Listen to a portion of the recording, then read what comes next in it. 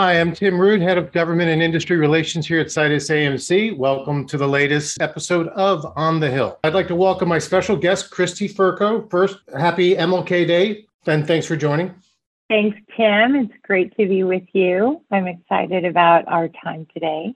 It'll be fun, no doubt about that. So I'm going to try to give the listeners a high-level bio on you. I'm sure I'll do you a disservice, but I'll do my best to hit the high note. So most recently, you are the chairwoman of the MBA. You're also on the board of directors there, co-chair of the Affordable Housing Committee, chair of the Diversity, Equity, and Inclusion Committee. Not to overlook the fact that you run Wells Fargo's mortgage operation, which is probably 25,000 employees. And I think you guys fund about 1 out of every 10 mortgages that are originated. Before that, headed up Flagstar Bank's mortgage group, which was a considerable operation. Before that, you ran the central and western regions different times at Fannie Mae, which I'm pretty sure I was there when you made that pivot, which was a super impressive pivot from leading Fannie Mae's HR team to managing that huge swath of Fannie Mae customers. That no easy leap. And you started your career, as I understood, it's selling medical equipment out of college. I think it was a USC undergrad and later on at a master's from St. Joseph's. And that was at Baxter Healthcare. You went on to Pepsi, where you started the HR part of your career, human resources, that is.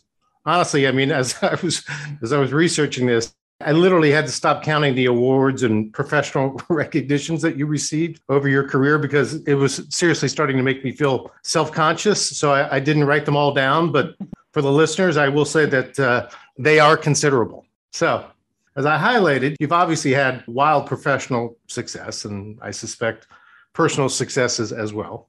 You know, you're known for having the work ethic of really a world champion, and I have to suspect that you must have like an ox-like constitution to endure what it takes to lead at your level, and you happen to be also a Black woman. I guess my question to you first, Christy, is what motivates you to keep this pace? I mean, damn, you're going in like 5 different directions at full speed, you know, and for some people it's fear or a sense of responsibility. Others, it's ego. Sometimes it's money, something else. How about you? Like, what motivates you every day?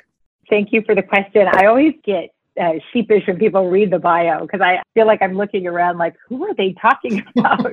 It does get overwhelming. And, you know, I think the biggest thing that drives me is this kind of quest for accomplishment and this belief that, you know, we were all put on this earth to do amazing things and everybody's got a different path to do that. And, you know, I believe that God gave me a special set of talents and I've got to use them all each and every day to, you know, advance the cause. And the cause right now is housing. And it also helps that I don't require much sleep. So, you know, I can get by with 4 hours of sleep a night. And so, you know, that gives me kind of 20 something hours to do the stuff that I'm super passionate about. And, you know, I'm passionate about housing. I'm passionate about making a difference. I'm certainly passionate. You know, you said it. Yeah, I'm a Black woman. And, you know, right now I have the distinction of being the only Black woman leading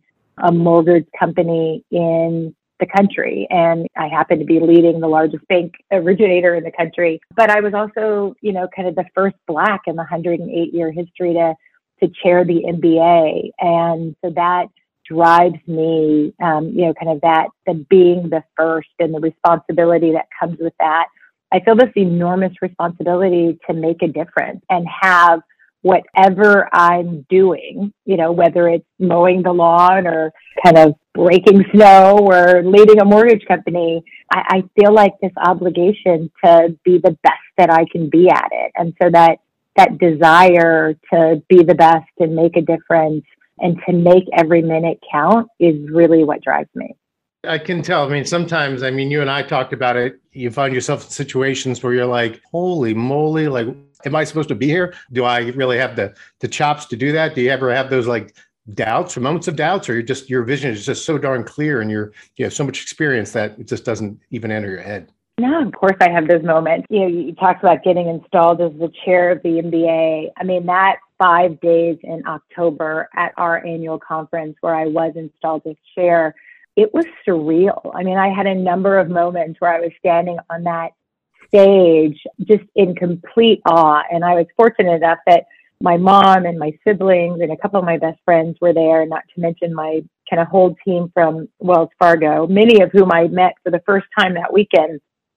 And, just standing on that stage and, it's, I don't want to be dramatic and say it's like your whole life flashes before you, but, it was one of those moments where I was standing there in this surreal moment as people were standing and applauding. And I'm thinking, like, who is this? What is happening right now?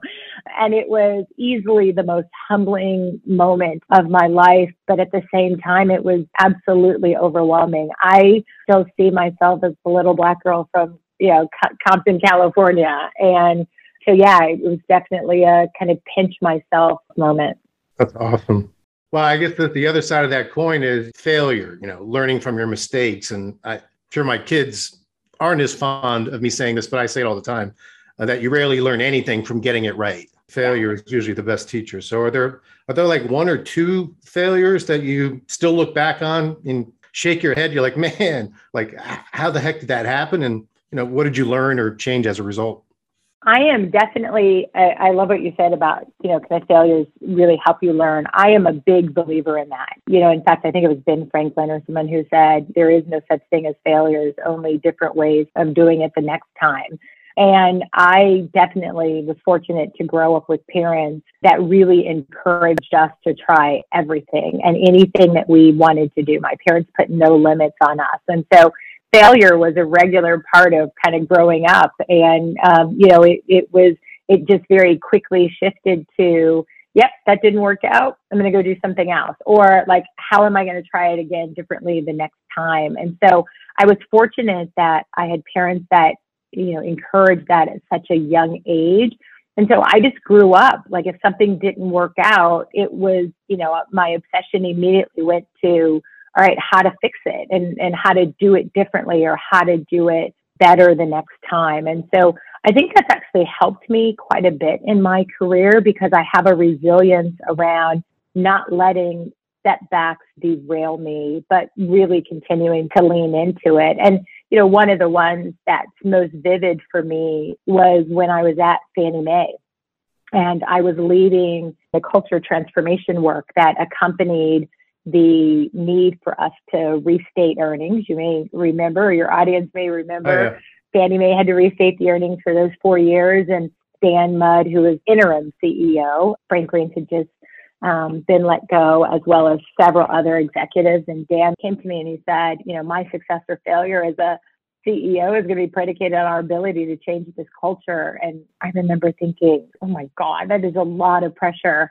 but really leaned into it. And there were several things that we tried. I mean, because you worked there. I mean, the culture at Fannie Mae was extraordinarily strong. And, when you're trying to change a culture that had been successful for literally decades, it's like you're, Sisyphus pushing the boulder up the hill and, and people throwing things at you as you're trying to do that. And it really was a challenge. And, I remember a couple of things that we tried early on had a ton of resistance from the senior leadership and just didn't work. I mean, people weren't embracing it. And, it was just this trial and error of continuing to find the thing that could make the biggest shift. And I remember the breakthrough that we had after kind of one of the listening sessions I had with some of the employees. And, they were just railing on me, like, what's not working is you keep saying this culture is bad and we have to change it. And that's what led to the need for us to restate these earnings, is that, employees knew that we were doing it wrong, but management wouldn't listen. And, and they were like, but this is the company I love. This company does so good for so many people. And, the mission and the vision really inspired people to be extraordinarily loyal.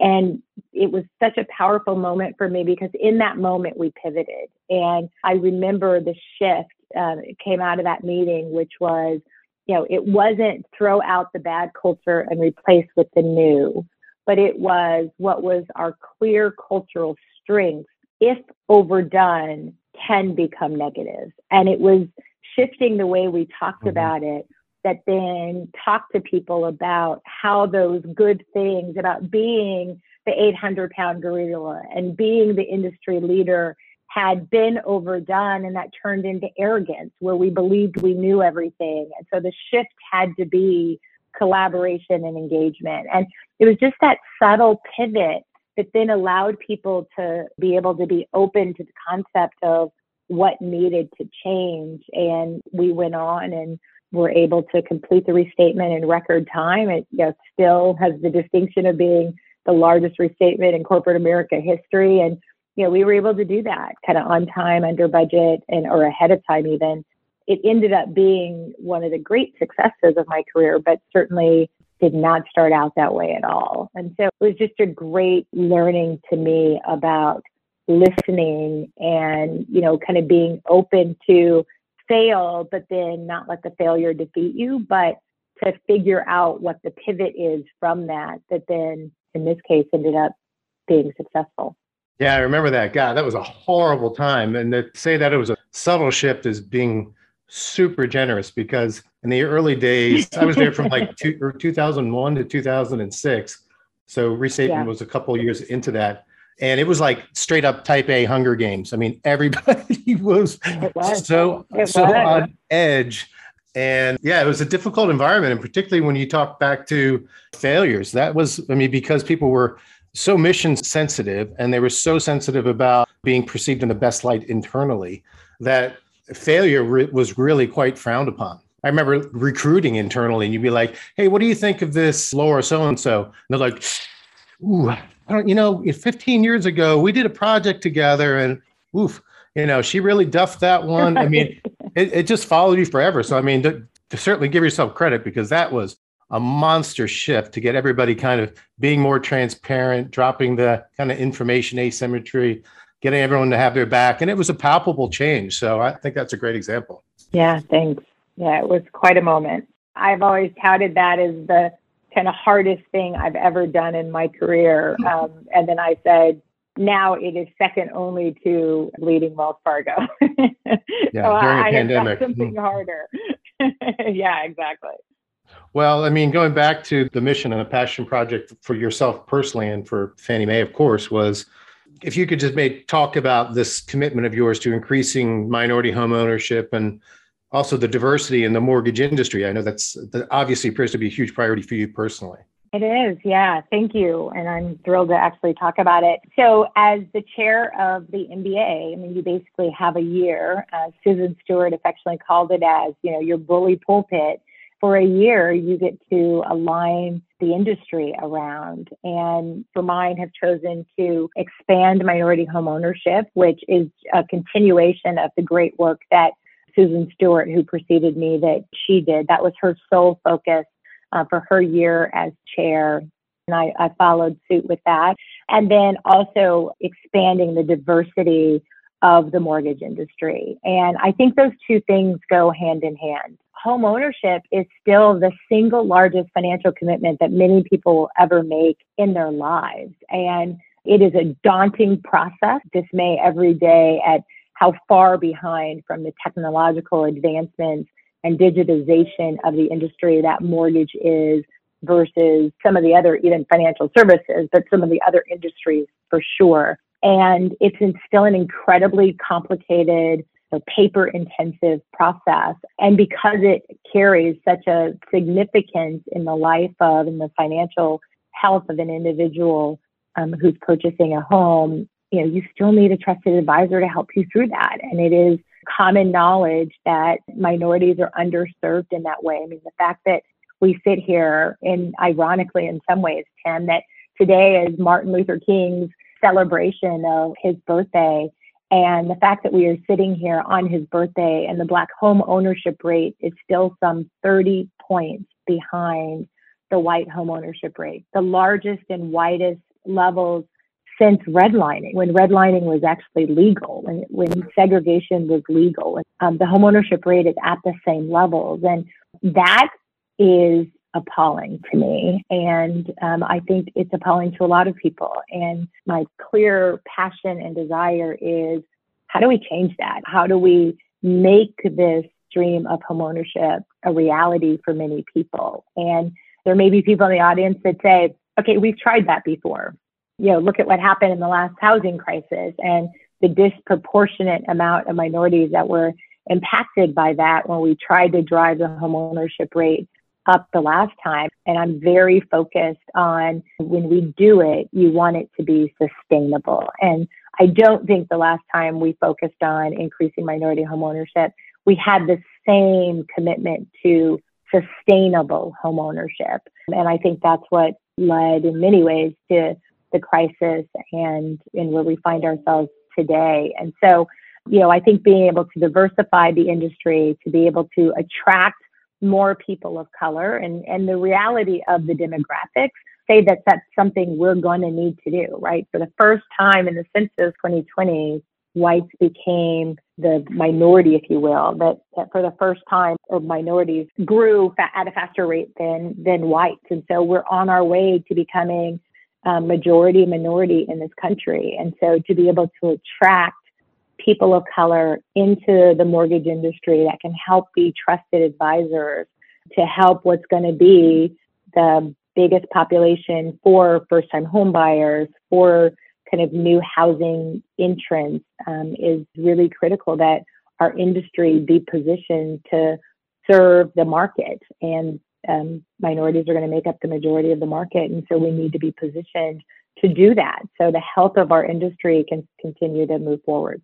Yeah, I think the stubbornness of the homeownership gap, I mean, you called it appalling. I'd say it's kind of maddening, right? Because it does feel like, especially from you and I, from Fannie Mae, you're like, daggone. I mean, it seemed like we were flipping every rock, turning every screw, running every trap to try to really improve things. And of course it did at that point in time. And of course, minorities were disproportionately affected through the financial crisis for a variety of factors, including malfeasance, fraud, misrepresentation, and whatever. But a lot of lessons came out of that too, that I'm fearful that are working at cross purposes in this new environment with the Biden administration's goals around expanding homeownership, making it more affordable.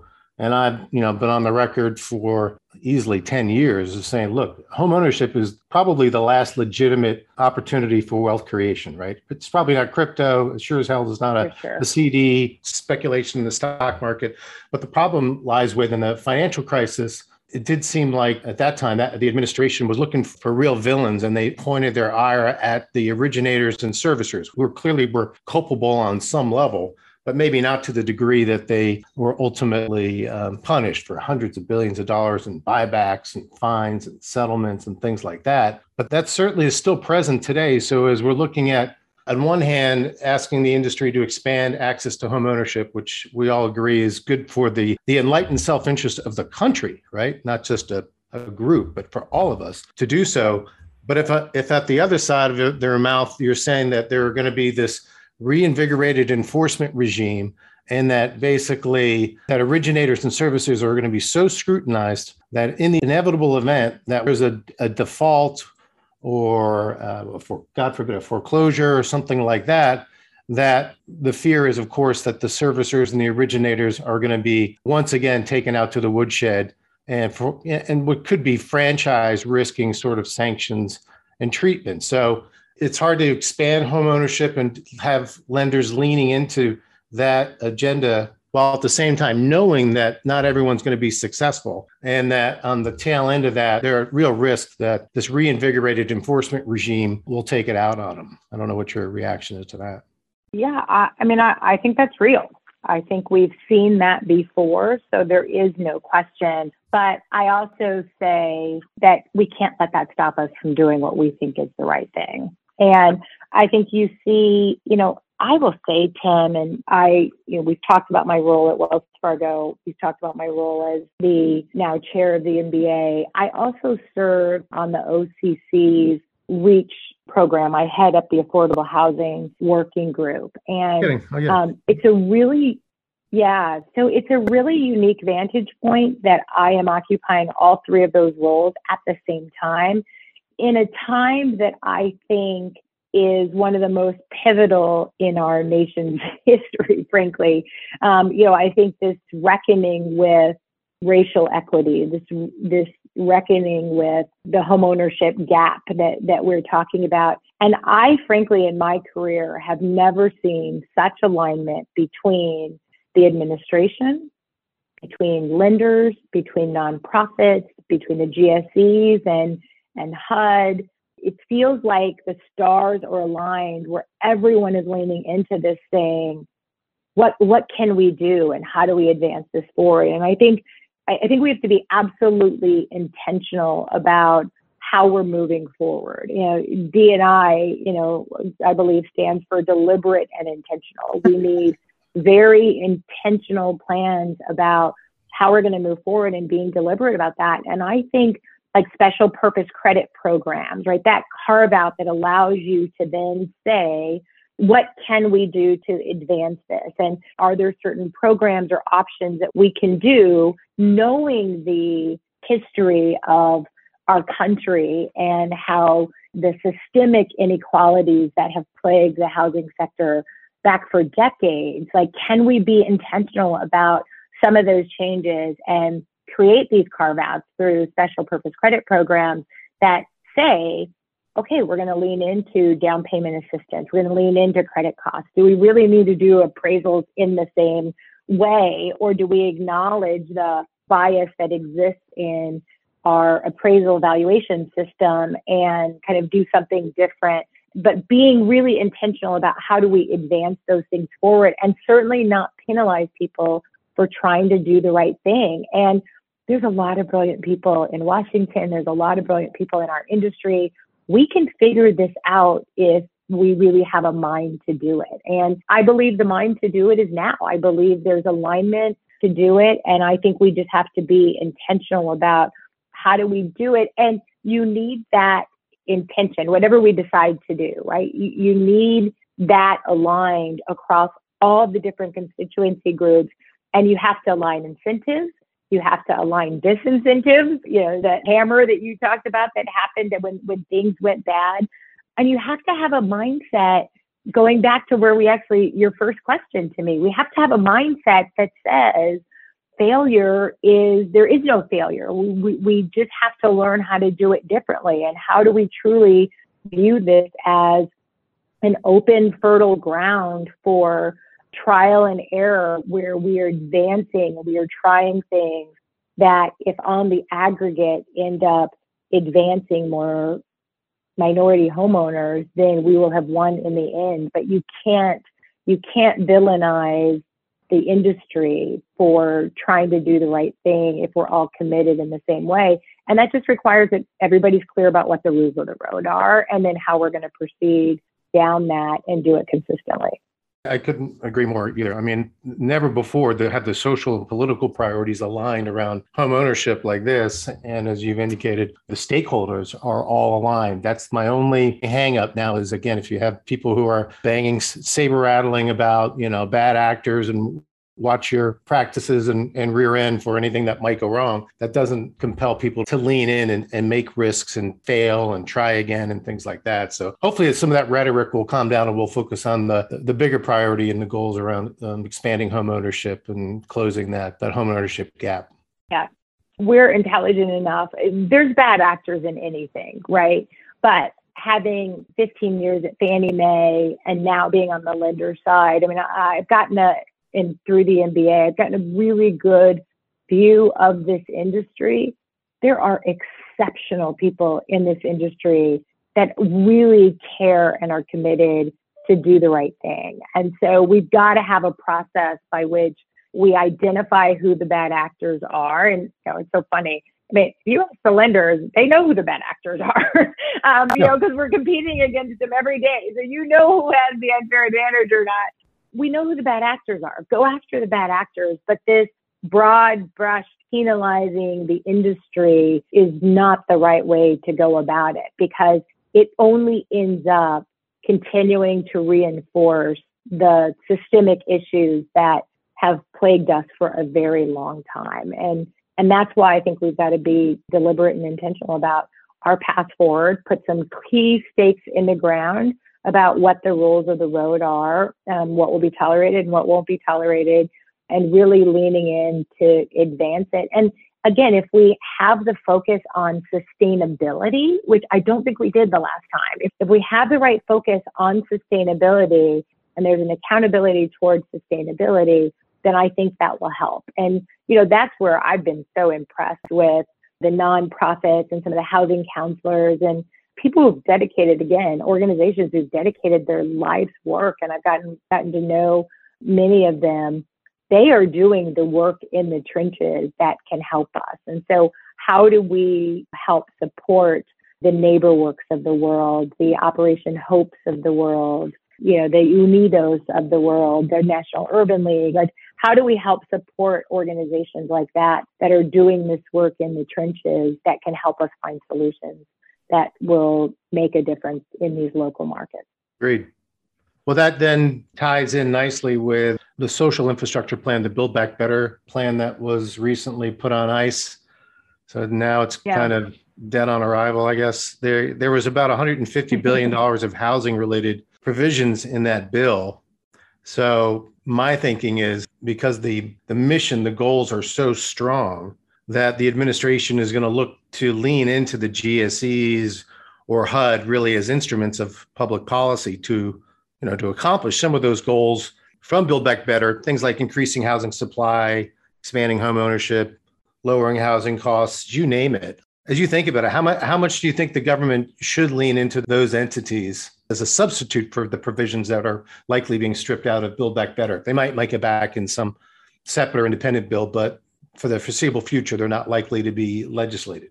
Yeah, I think it actually makes sense. One of the things, Sandra Thompson, acting director of FHFA, she had her confirmation hearing. So, hopefully she gets confirmed and can step in as the permanent director, which I think would be a big win for the agencies. But, she's really pushed the agencies to focus on what is their equitable housing plan and to really come up with their proposals for that. I think the GSEs, and again, having spent 15 years there, I think the mission-driven focus that the GSEs had and have that actually has taken a back seat over the last, really since they've been in conservatorship. There's been no affordable housing plan, and the housing goals are still there. But I really think, having them lean into this with their equitable housing plan and really being intentional about how do they help support the industry?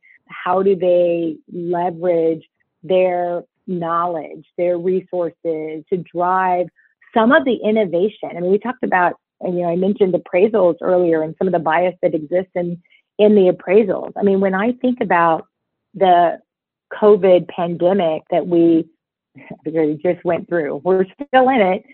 But when I think about that and its inception going back to March of 2020, had the GSEs not spent the previous 18 to 24 months really driving innovation and appraisals, we would have been dead in the water. No one wanted anyone in their home, yet we still were able to facilitate the largest refinance market it's going to be in our history when you look at 2020 and then a back-to-back in 2021 with some of these innovations and appraisals. And that is a role that the GSEs can play, given that they have consistency across the industry and they can enable that type of innovation. And so I think for FHFA to challenge the GSEs to think about how do you really drive the sustainable home ownership? What are the programs? What are the processes?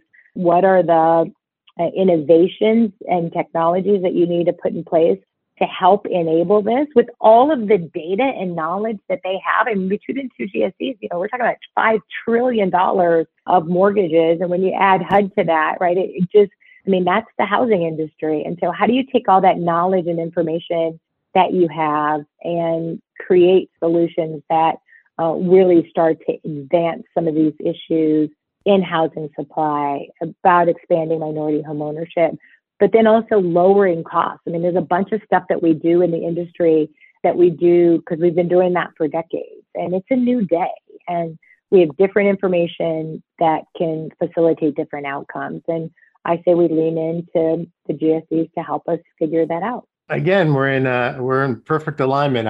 I thought it was amazing during conservatorship how creative and innovative the GSEs were when they had no economic incentive to do so, to keep innovating from a technology perspective for the industry and lowering costs.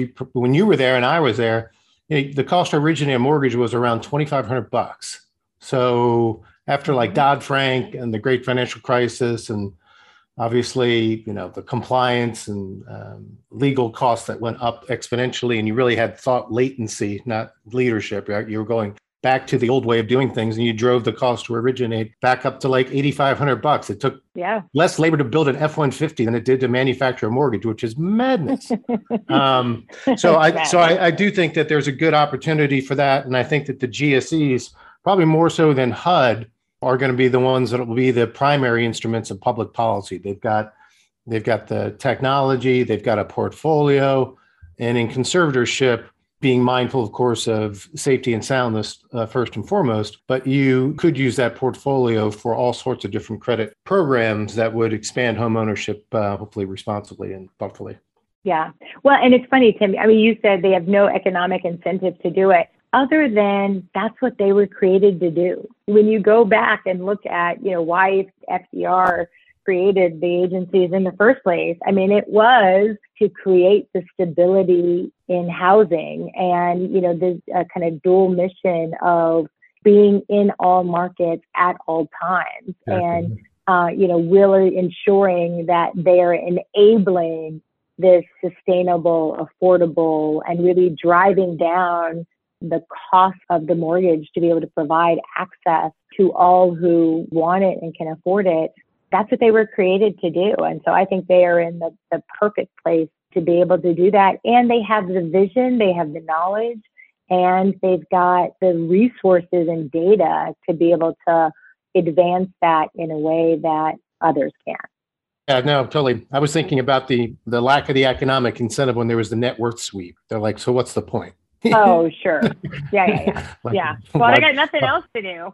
They've been in conservatorship for so many years. They've got nothing else to do. Why not keep leaning into it? Yeah, I think if you unleashed them and just said, fix this problem, I mean, they would tear into it like a hungry bear, and they would be very successful in doing it. But that leads to my last legitimate question, which was, along with that come risks, around expanding the role of government in mortgage and housing markets. And I use the extreme example of, the student loan market. So that was effectively nationalized, whatever the heck it was, 10 years ago or so, a little bit because they didn't think banks were doing a good job of serving the borrowers, and they were adding costs and were making too much profits for something that they really probably didn't need to be involved in, was kind of the premise behind it. And I see the mortgage industry going in that direction, where roughly 90+% of new originations are government backed. The government realizes that now they can unilaterally, doesn't mean that they shouldn't have done this, suspend mortgage payments, right, across the board for, up to almost 2 years. Yeah. And same goes for foreclosure. So my fears are just like the student loan market, that anyone will be able to get a mortgage on any property, that you'll have defaults and delinquencies increase. And ultimately you have the moral hazard of the government backing all these things. And much like student loans, right, where people think, well, heck, I'm never really going to pay this damn thing back, right? I mean, the government's going to forgive it at some point. It makes me anxious to see how we seem to be heading in that direction in the housing and mortgage markets. And I'm just curious of your thoughts there. Yeah, no, I mean, I agree. I think the markets need to be balanced. I think the role in private capital in markets is really, really important. You just look at what happened, when we came out of the last housing crisis, and then obviously this worldwide pandemic, which certainly a first in my lifetime. The role of the government to take swift and expedient action was absolutely critical. And I think stabilizing the markets was something that was absolutely critical to do. But I think Treasury and kind of their need to kind of take decisive action, I think they did what they believe they needed to do in the moment, as they did from the last crisis. And I mean, we're talking about extraordinary events. I remember coming out of the last crisis, I said, boy, this was like the 100-year flood. We'll never have another one of these in my lifetime. And, little did I know, just some few short years later, we'd be having this global pandemic, which, is another 100-year flood in and of itself. And so I think when you have extraordinary events like that, you do need to take extraordinary actions to try to stabilize the market, stabilize the industry, obviously protect people from something that wasn't of their own making. There's no question there's kind of moral hazard coming to this, but, with COVID forbearance expiring here in September, so the first kind of those who had the full 18 months expired, we are very much seeing a very fast recovery. So those who are coming off of it or getting back to, making their payments, I mean, the percentage of people that actually just wrote checks and paid it all and brought themselves current said that people used it as an insurance policy because they weren't sure that was what was going to happen, right? So they were either ran their own small businesses or were relying on income sources from other places that they weren't sure how they were going to rebound back. So they took forbearance as the safety net that it was intended to be. And, now that their time has expired, they wrote checks and they're back current and, kind of we're back to the races. That was a large percentage that's happened coming out of this crisis, but we're getting people into solutions that make sense and people are normalizing back. And, then with the Fed's announcement kind of at their meeting this week and reading the minutes in terms of normalizing their purchases and the rate hikes that we can expect here in 2022. I mean, I think you are very much seeing a desire to start to pull back on the government's role and have the market start to normalize and function appropriately. And I'm a believer that markets are efficient and markets will find the equilibrium. But I think there is a role for the GSEs to play in that. I think there's a role in the government to play in that. And I think there's a role in private capital to play in that. And when we have an over-reliance on one over the others, that's where we find ourselves out of balance. And so I like the solutions that figure out how to keep those in balance. But I think private capital plays a pivotal role in the markets, but so does the government, because that ensures that we can be in all markets at all times, like we just saw. I'm a fan of balance. I agree. Yeah. 90+% feels a little out of balance and becomes pro-cyclical as opposed to, right, the kind of counter-cyclical nature of the government support. If you don't give any oxygen to the private market, whether it's Wells Fargo's portfolio or private label MBS, then, they eventually it just withers and dies. And the inevitable is that the government just has practically 100% share. And I think that comes with some positives, but some pretty terrifying consequences. But hopefully we won't get there. And to your point, you'll see the government continue to pull back a little bit, give some oxygen to the private market. I was thrilled to see Sandra Thompson moving the LLPAs on some of the higher balance loans and I think it was second homes. Again, giving a little bit more competitive opportunity to the private market, which is just healthy and balanced. So I agree with all that. I totally agree. All right, this is all very fascinating, serious stuff. So there's got to be something fun that you do, right? I mean, I don't know when the hell you would have time, but is there anything that you do outside of all of these activities, just recreationally? Yeah, well, I'm a big runner. I love getting out and running. It's also a great stress reliever for me. I love a good bottle of wine. And so, guilty pleasure is going to Napa and joining way too many wine clubs, which I also haven't had a chance to do during the crisis. So I am looking forward to kind of getting back to travel and leaning in to do that for sure. And, these days, COVID has really been this, right? It's just the mindless binge watching on kind of some of the shows. It's amazing how you sit down just to watch a single show and the next thing you know, 4 hours has gone by and, you've binge watched several of these shows. And, I think that's the guilty pleasure, how to make the time go away. And it's also a great kind of just de-stressor, not having to think about, mortgage and the challenges of the industry, but to mindlessly binge watch Ted Lasso or something is really helpful. or Schitt's Creek or, I love one those, of those, The Bachelor. It's so Yeah. funny. I was just talking to Pete Mills. I think it was the last interview, and he and I developed basically a knitting circle. We're like housewives from the 50s, swapping recipes every week about different shows that we found. And yeah, so I totally agree. And I love it. the idea of you in a wine club, just all I can think about is, come on, you're probably co-chairing it or chairing the wine club. You're not passively contributing to it or something like that. But those are very relatable hobbies, and I commend you on everything that you're doing for the industry. It has certainly not gone unnoticed. I'm thrilled that you were able to do this interview with me, and I look forward to catching up with you properly in person next time. Absolutely. Tim, thanks for your time. It's great to be with you always. You as well. Thanks, Christy. Take care. You too. You've been listening to Citus AMC's On the Hill. To learn more about Citus AMC, our company, our latest thinking, visit us at citusamc.com or find us on LinkedIn, Facebook, or Twitter.